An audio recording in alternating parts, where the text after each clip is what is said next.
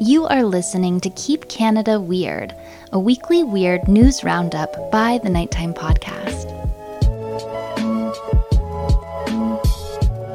Hello, listeners, and welcome back to the weekly Keep Canada Weird discussion series. If you're new here, Keep Canada Weird is the venue in which I, Jordan Bonaparte, and my pal, Handsome Aaron Airport, seek out and explore the more offbeat Canadian news stories that caught our eye over the past week. In tonight's episode, which we recorded on June 18th, 2023, Aaron and I share yet another collection of Canadian stories that will have you questioning the sanity of yourself and those around you. We're going to roll our eyes at the worst grandparent that showed up for a children's track meet in Kelowna. We'll consider if we should get behind the Alberta man who is running around about Tim Hortons Walnut Crunch donuts, and we'll explain the story behind the three-armed woman who found her way into a Toronto mayoral candidate's campaign brochure. So let's get into it. Handsome Aaron Airport, happy Father's Day. Happy Father's Day to you too. I said it as a setup to get you to say it back to me.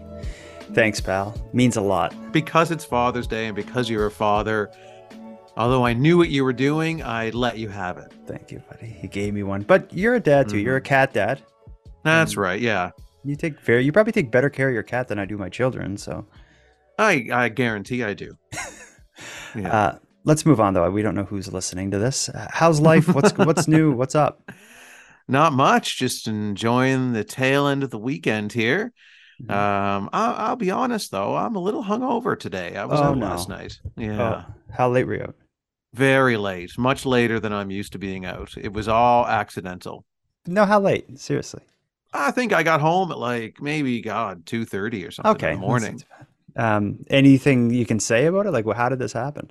Well, I went out for dinner with some friends and then, started having some glasses of wine and then ended up at a bar called the Black Diamond that I think you're familiar with. Mm-hmm. And there was karaoke there last night. No. Did you end up on stage? No, I did not. I never do karaoke ever, ever, ever. Okay. Even under the influence, I won't do it.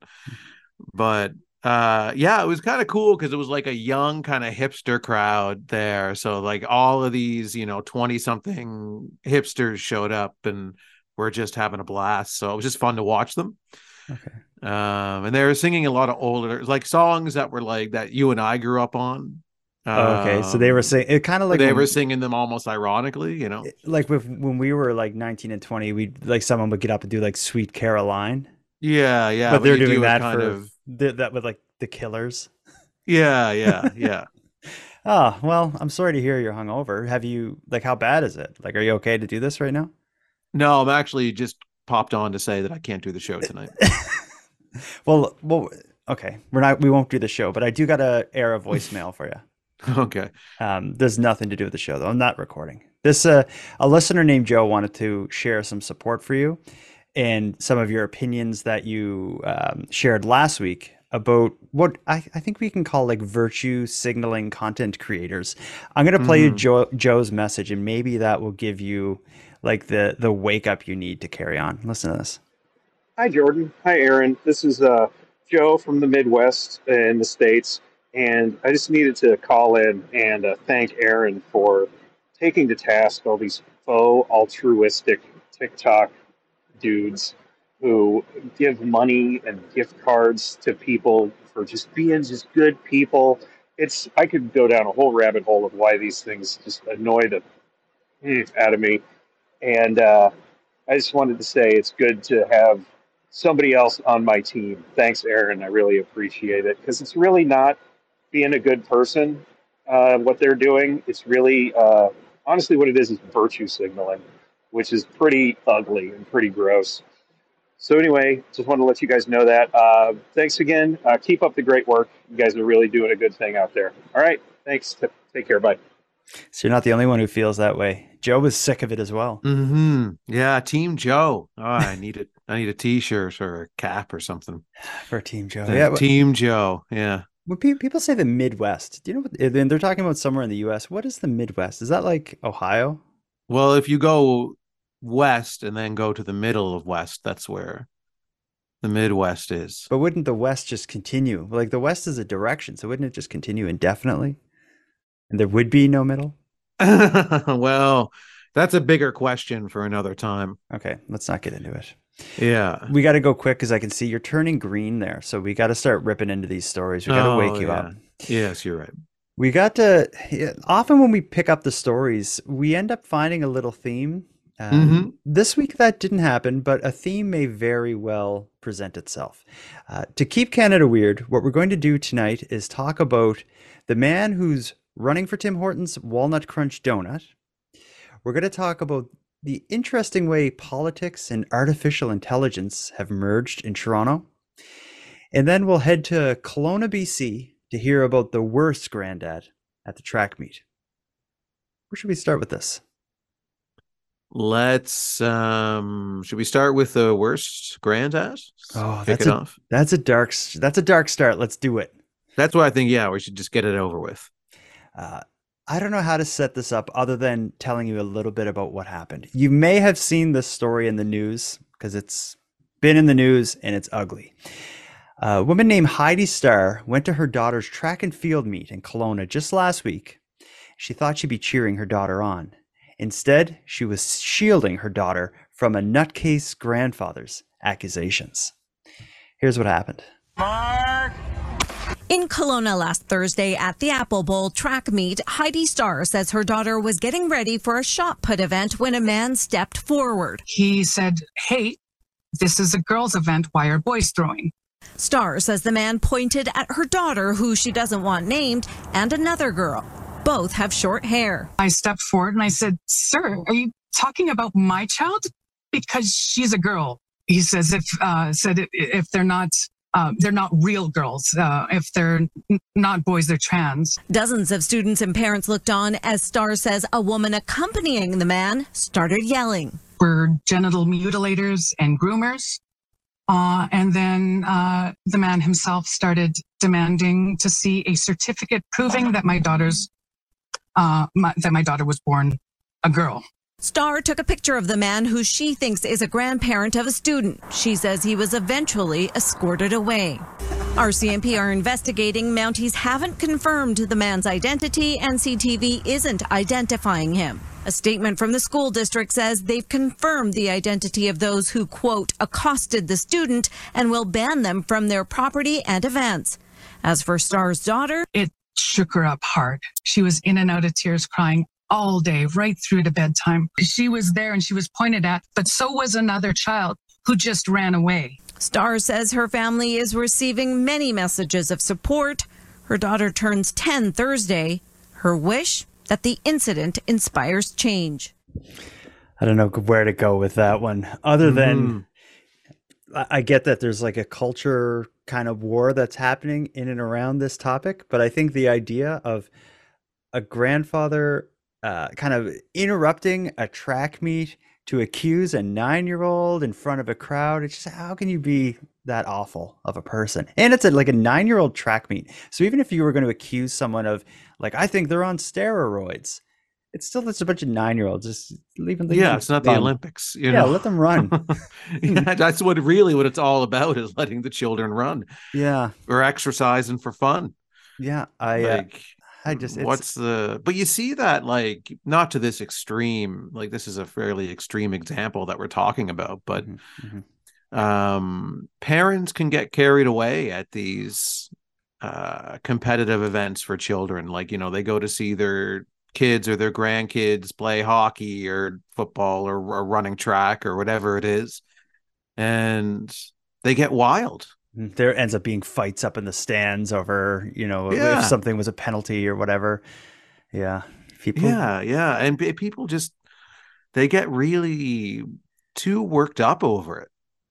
But I don't know how else really to but I mean, that's a really public display of hate and ignorance and just being out of line and being a bit of a clown. And this guy, when you hear him talk, so this granddad, when we first heard that story, they didn't name him and they blurred his photo and all this stuff. He does eventually talk to the news broadcaster in a follow-up that was aired the next day to give his side of the story. And he kind of doubles down a bit.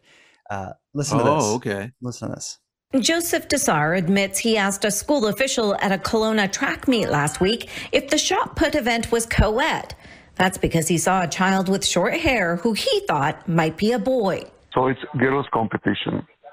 And I reply and I said, well, I felt there is a boy standing next to my granddaughter. And that was all it's been said. Tassar telling CTV News he only spoke to one official, never any of the girls. And I'm entitled to ask, and I always will ask questions if I'm not sure. It's unclear how the girl's mom would have heard the private conversation. The man himself started demanding to see a certificate proving that my daughter was born a girl.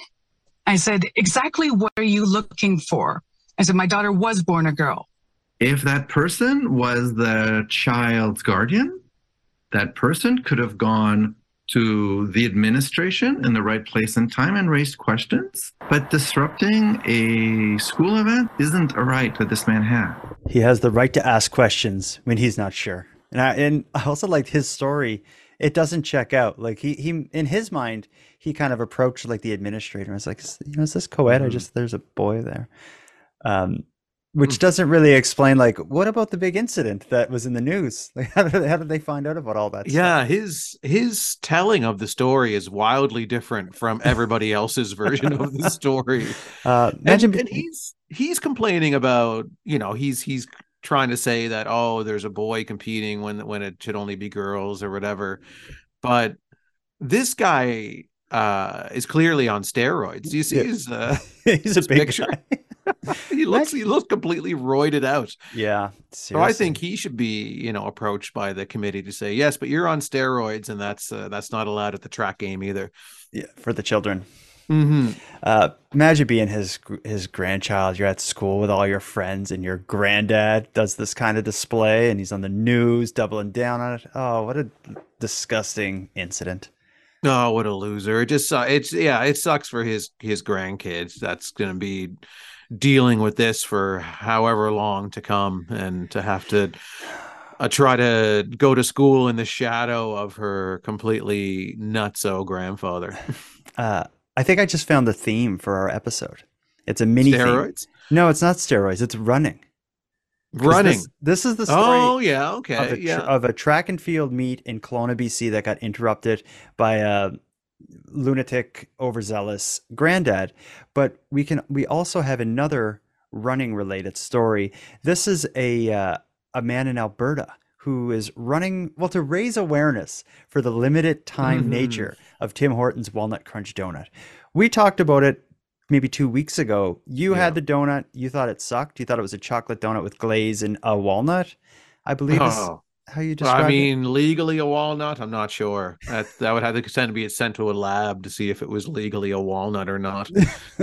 I didn't mind it. I had it. I thought it was okay. But there's a man in Alberta who is taking serious issue with the fact that it's only a limited time comeback of this legendary classic donut among Tim Hortons purists. He wants to keep it on Tim Hortons menu for years to come.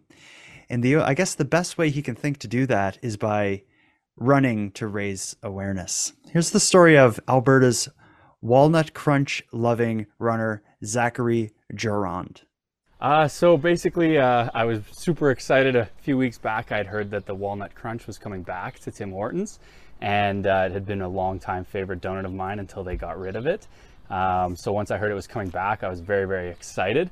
But then a little bit disappointed when I found out it was only going to be for a limited time. So I started brainstorming ideas and ways in which I could try and make sure that it doesn't stay for a limited time and comes back for good.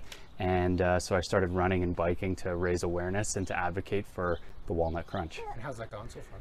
So far, so good. I've done 3 main events. I've done a 30-kilometer bike ride. I did a half marathon, and then I did what I'm calling a tour to Airdrie of the Airdrie Tim Hortons, where I ran to each Tim Hortons in Airdrie, all 5, ate a walnut crunch at each one, and then made my way back home and tagged them in it to try and get a response or something from Tim Hortons. Have you had any sort of response from them? Nothing yet. I'm optimistic that maybe they're taking me super seriously and want to really take into consideration all avenues of if they were to decide to keep it or not. So the optimistic side of me thinks they're all in a boardroom right now, kind of hashing it out on, okay, what are we going to do about this guy raising so much commotion about the walnut crunch? A little free advertising, right? Yes, exactly. Yeah. Why the walnut crunch? Why not the glazed or the honey dip or chocolate dip? Or to me, it encompasses everything that a donut should be. It's the perfect shape. It's got the chocolate donut, which is my favorite. It's got some walnuts in it for protein, and it actually works out to be a really good calorie snack for while running and whatnot, to try and ensure I don't run too large of a calorie deficit while running longer distances. And I guess finally, what's your end game and your hope when this all is said and done, I guess? Well, I'm hoping that they'll either, agree to giving me some sort of challenge or something to ideally keep the walnut crunch, whether that be a long distance run or a petition or fundraise money for one of their charities. Alternatively, I would be willing to negotiate to maybe have it come back every year for X amount of years on a seasonal, if that makes more sense for them financially. It's kind of awkward to listen to because you hear the baby crying the whole time for whatever reason. His baby is cute, so I could see the reporter being like, hold the baby for a sec while we get you there. But to kind of have to soothe the crying baby for a 3-minute interview about running and donuts, it's made for a little awkward. But anyway, as far as this guy's mission, to simply raise awareness, he didn't come straight out and say it, but he did have some demands, either keep the donut or bring it back on a seasonal, rotational basis.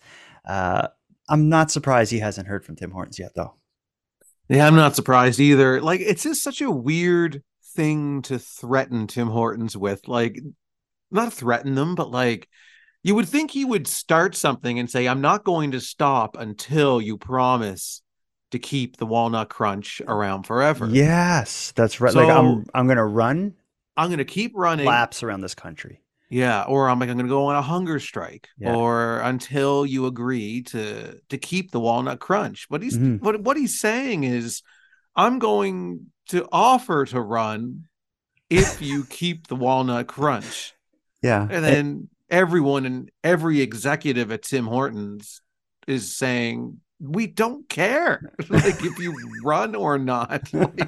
Yeah, I wonder, because he is a runner. He talked about this is good for when I'm running, and he had running clothes on. So it's not like he just picked up running to raise awareness. He's just doing what he was already doing.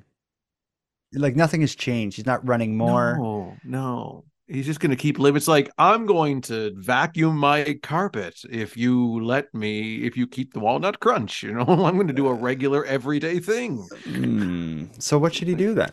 Should he keep running and be I'm going to die on the highway if you don't bring this back? Exactly. And the blood is on your hands. Get radical if he's so passionate about the terrible walnut crunch that he wants to keep. First off, his description of the perfect donut.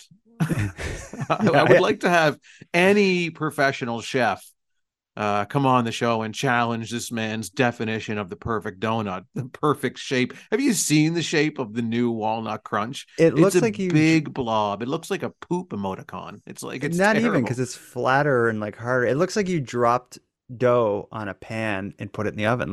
There's no shaping. It just dropped there. It's just a big blob of chocolate. It's like when your kid leaves out the Play-Doh for a couple of days and you find it in a big gooey ball, hardened in the corner. Oh my God, he didn't put the Play-Doh away. It's perfect.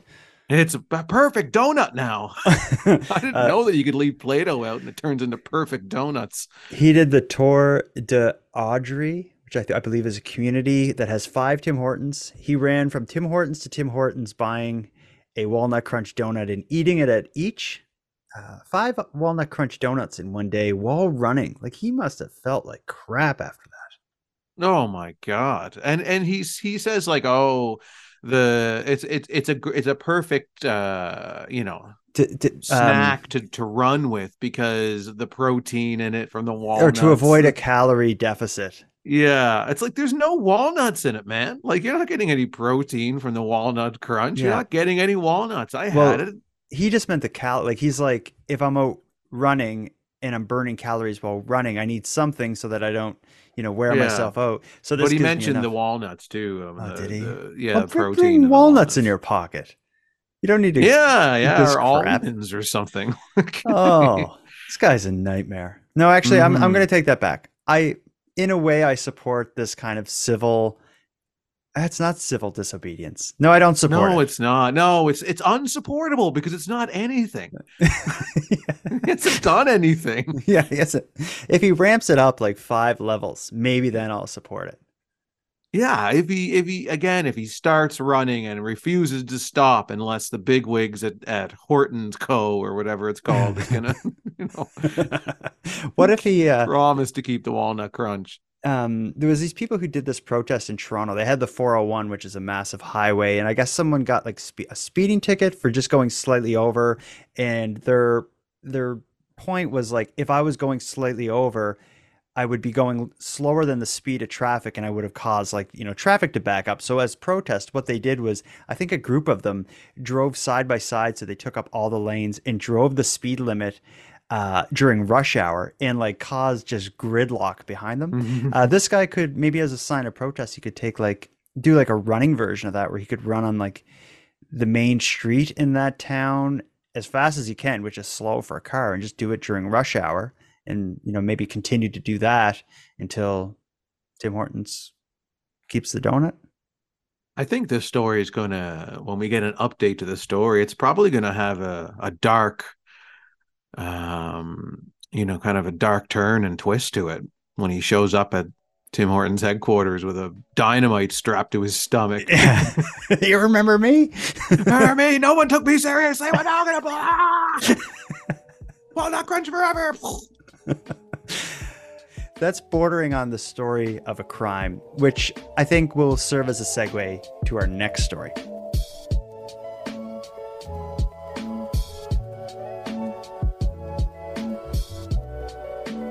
A man strapping dynamite to himself and going to Tim Hortons to protest the limited time nature of a walnut crunch donut would be a Canadian crime. But this next story, which involves maple syrup, canola oil, sadly international borders, and methamphetamine, is also a very Canadian crime story. This one I haven't seen in the news in Canada, but I'm seeing it on international news. And in fact, a listener from New Zealand sent me this story because it takes place in their country. Listen to this. Oh, okay. It ended here, a sophisticated, coordinated takedown of a Canadian crime group in a Melbourne apartment. Exposing a secret operation that started on our shores 6 months ago. 713 kilograms of meth found in maple syrup bottles had been seized at the New Zealand border. Enough for 35 million doses, our largest border seizure ever, by 100 kilograms. The crime syndicate used Canada as a launch pad. Once we intercepted our haul, it was kept secret, while New Zealand police tipped off Australian authorities. So we just had to be patient and hold off so the Australians could complete the work that they needed to do. What was being sent their way? This is one of the largest attempted imports of liquid methamphetamine into Australia. Packaged in canola oil bottles, it was worth an eye-watering $1.7 billion. And also stopped by the Canadian Border Authority. This includes the largest seizure of methamphetamine in CBSA history. It disrupts an international drug smuggling plot to send drugs down under. We're always looking. We're always looking. And New Zealand police have eyes all over the world. I don't know what to say about that other than I love the way Australian and New Zealanders say myth. Myth. I'm surprised to hear that when you hear of like these massive drug smuggling rings, Canada usually is maybe like a stop along the way, like they may ship through here or something. But the sounds of these news reports make it sound as though this is like a Canadian based drug cartel, not coming from like south of the border or something. That kind of surprises me.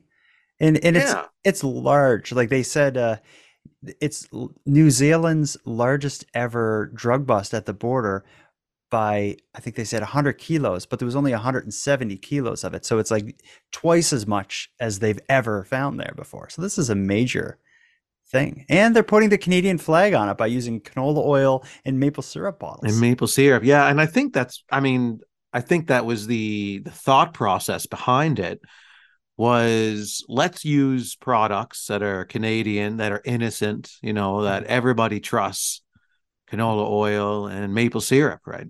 Mm. And so no one's going to suspect that there's going to be methamphetamines or meth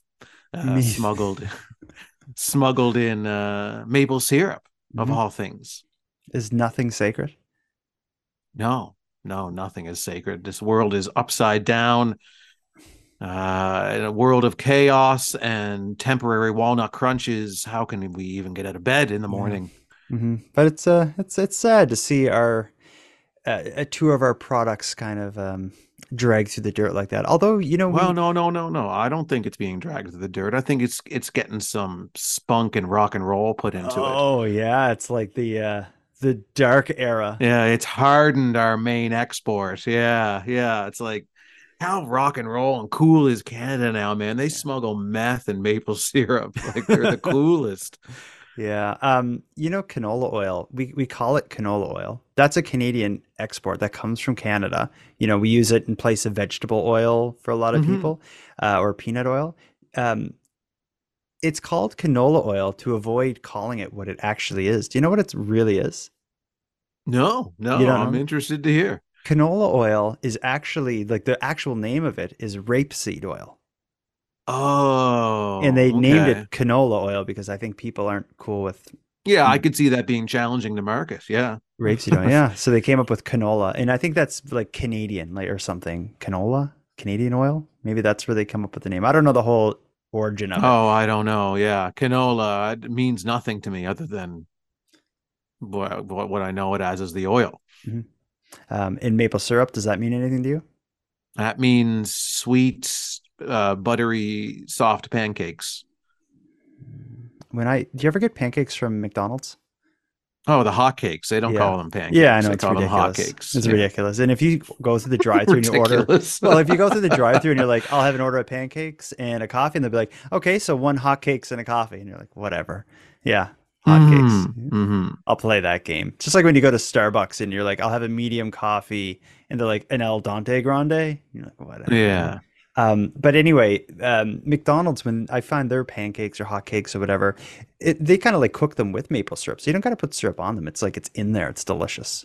It's like the McGriddle, which is the basically like a breakfast sandwich within the hotcakes. Yeah, so good. Yeah, I just got them on the mind because we had them this morning, and also because the next story I want to talk to you about involves McDonald's, although there's a bit of a mystery still within this. This is something you may have seen pop up in the news about a man in British Columbia who's suing McDonald's due to finding a metal bolt in their food. But this story, although it's in the news and being covered, there's still a lot of unknowns. I'm going to read you a little bit of this, and I want you to tell me what's happening over in BC at McDonald's. Roman Tromry, a carpenter, was dining at, I don't know why they mentioned that. Roman Chomry, a carpenter, was dining at a McDonald's in New Westminster, BC in November of 2021 when he purchased the allegedly contaminated food, according to a civil claim he submitted to the BC Supreme Court earlier this month. The claim alleges Chomry suffered injury, loss, and damage due to the restaurant's negligence. Eating the bolt allegedly injured his teeth and jaw and led to indigestion, food phobia, weight loss, low immunity, mental distress, panic attacks, stress, anxiety, depressive disorder, and insomnia, according to court documents. Tromry claims the incident caused a loss of past and future income and diminished his enjoyment of life. The defendants owed a duty of care to the plaintiff to produce and supply food free of any contamination, specifically metal bolts, the claim read. Online court records do not yet include a response to the lawsuit from the defendants, which is McDonald's Restaurants of Canada, and the manager and franchisee of the McBride Boulevard location, but they have until June 23rd to file the response. In a statement they issued to CTV News via McDonald's Canada's media release team, Joe Guzzo, the franchisee, says, "My team takes food safety seriously and we strive to maintain the highest quality food safety standards at our restaurants. I'm unable to comment further as this is a legal matter." And it doesn't yet say what he's looking to get financially out of this, like how much he's going for. But when you hear the side effects or the damage this man's facing as a result of putting a bolt in his mouth. It's pretty intense. Yeah, and I think I have a theory as to why they mentioned specifically in the article that he's a carpenter.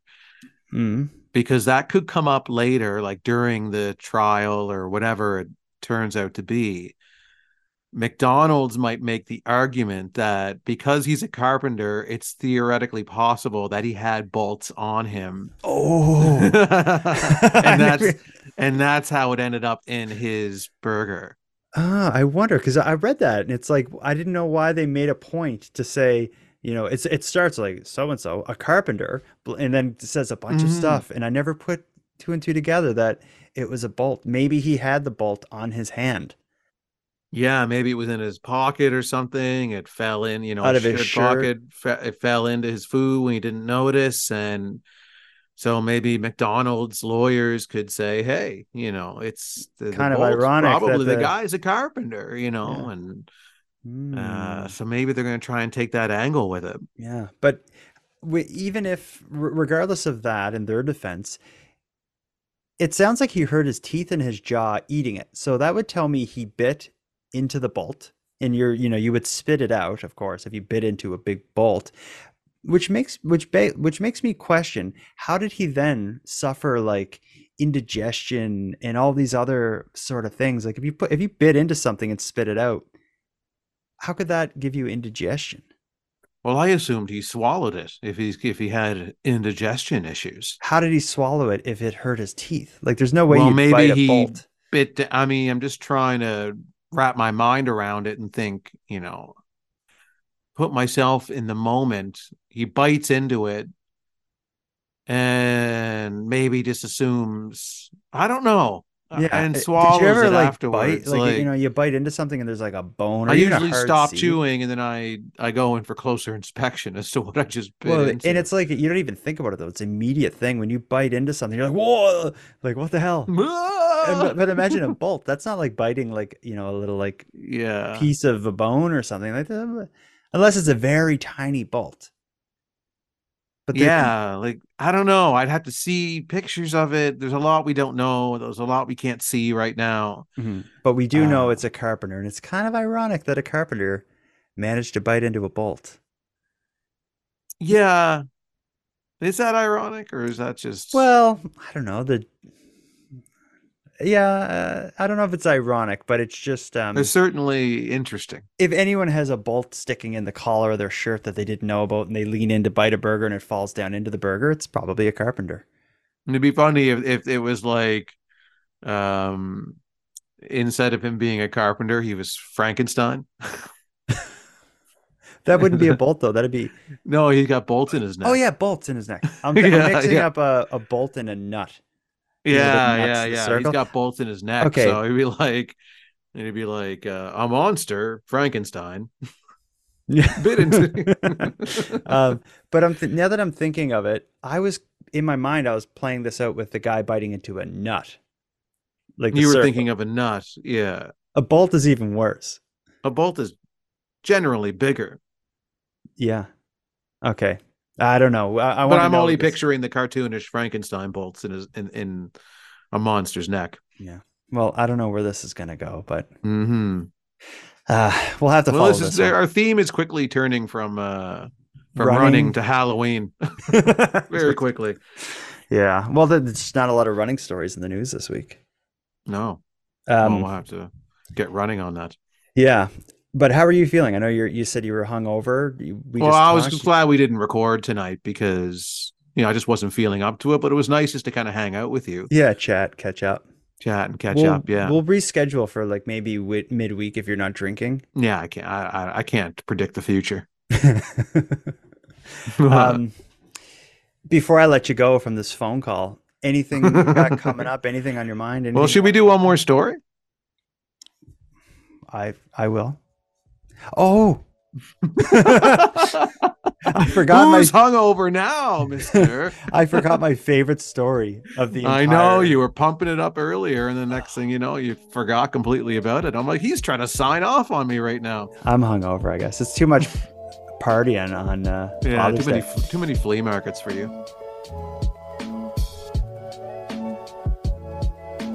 Well, you know, I'm into AI, artificial intelligence, chat GPT, people putting in prompts and making like the computer come up with cool images and stuff and such. I I do it and I'm into it, and I think of how it's going to affect the world in the future, because I'm thinking that's kind of years away. But no, it's actually becoming a political matter right now in Toronto, as a Toronto mayoral candidate used AI generated images in a like kind of a pamphlet, like a campaign brochure, not realizing that AI certainly isn't perfected yet. Listen to this guy's blunder. They look like concerned Toronto citizens, but look closer. The woman on the left appears to have a third arm and an extra hand touching her chin. The bizarre image was part of the campaign material for mayoral candidate Anthony Furey. Staff confirmed the image was generated by artificial intelligence, which can generate realistic pictures from text prompts. Other images in his materials also appeared automatically generated. A photo of tents in a park seemed to show more tents than news footage, and this photo of street disorder is a lot worse than real footage of supervised injection sites. Observers say the tech is so easy to use and so convincing, we are already in a new era of campaigning. How and when do they promote kind of misinformation or disinformation or an illusion? Take a look at how quickly this can be done. I can type in Toronto tent city, and within a couple seconds, you get all of these images. Easy to generate, but if treated as photos, they could mislead voters. We won't be able to distinguish the real thing from the representation. The representation may take over. We caught up with Fury at a campaign event. What was a three-armed woman doing in your campaign brochures? I'm kind of, I guess, flattered to see that the biggest complaint was an odd image that made its way into that document. But admitted it might not have gone as planned. It's an early technology, and I'm all about embracing new innovation. I'm going to bring that to City Hall, but the new stuff, clearly we've shown that there's some things to be ironed out. You know, he did a pretty good job of swinging it as a positive. Like his response when asked that question at a campaign event, which seemed to be him standing on the sidewalk, he said, like, I'm flattered that was the one thing you could criticize in there, and I like using new technology, and I want to bring that into the head office or whatever of Toronto. I think he did a good job of swinging it in his favor, but ultimately, that's just, I hate AI images and when people use them like that for any reason other than entertainment at this point. Well, because it's not perfected yet. So like anytime I've used ChatGPT, or you always have to proofread it. Mm-hmm. So if I got ChatGPT to write me something or anything, I always read through it and kind of play around with it a bit. Like it doesn't completely spit out a perfect product yet. Yeah, and it doesn't spit out a perfect image. No. It's odd when you look at it. You see the woman's arm. She kind of has her arms crossed, and she has, whatever color. It's like a red shirt. But then there's a separate arm with like a different color shirt on that she's resting her chin on. Pretty ridiculous. I'm surprised at this. I guess I'm not surprised, but it's still funny how little people notice with these things. Like someone should have caught this, like when I put something together, like I'm always triple checking it to make sure, like if I'm writing an email or I'm putting together a PowerPoint or something, like I'm always going through it, like, and getting someone else to look at it too, to make sure that there's nothing that my eyes aren't seeing. Right. Like this is an official document coming out or whatever it is they're doing. And how did not have a couple of sets of eyes on it? Yeah, he's a mayoral candidate. So what I'm thinking is maybe he doesn't have a big team behind him, and he can't even get good, like he doesn't even have someone to take these photos for him. So he has no choice but to turn to AI. Like if you were representing yourself and doing all this stuff yourself, and you needed a photo to illustrate, that there's a bunch of tents downtown or something like that.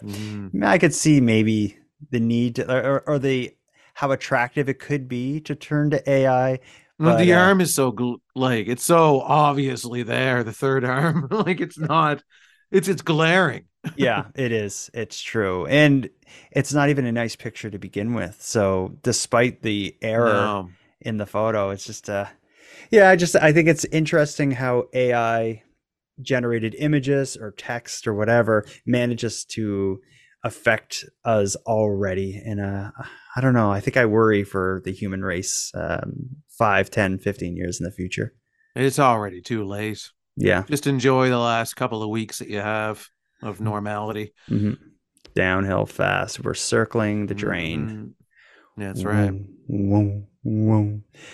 Let's start wrapping it up. I want to like what a sound effect. Yeah, I want to enjoy the last couple minutes of my night because I know it's, who knows what tomorrow's going to bring. Mm-hmm. Well, it's fourth arm maybe. Aaron, until next time. Jordan, until next time. If you have something to say to Tim Hortons and you want them to change the way they do business, think it through before you start doing it, and make sure it's at least something that you wouldn't normally do, because it's pointless if not. Yeah, everything with Tim Hortons is pointless.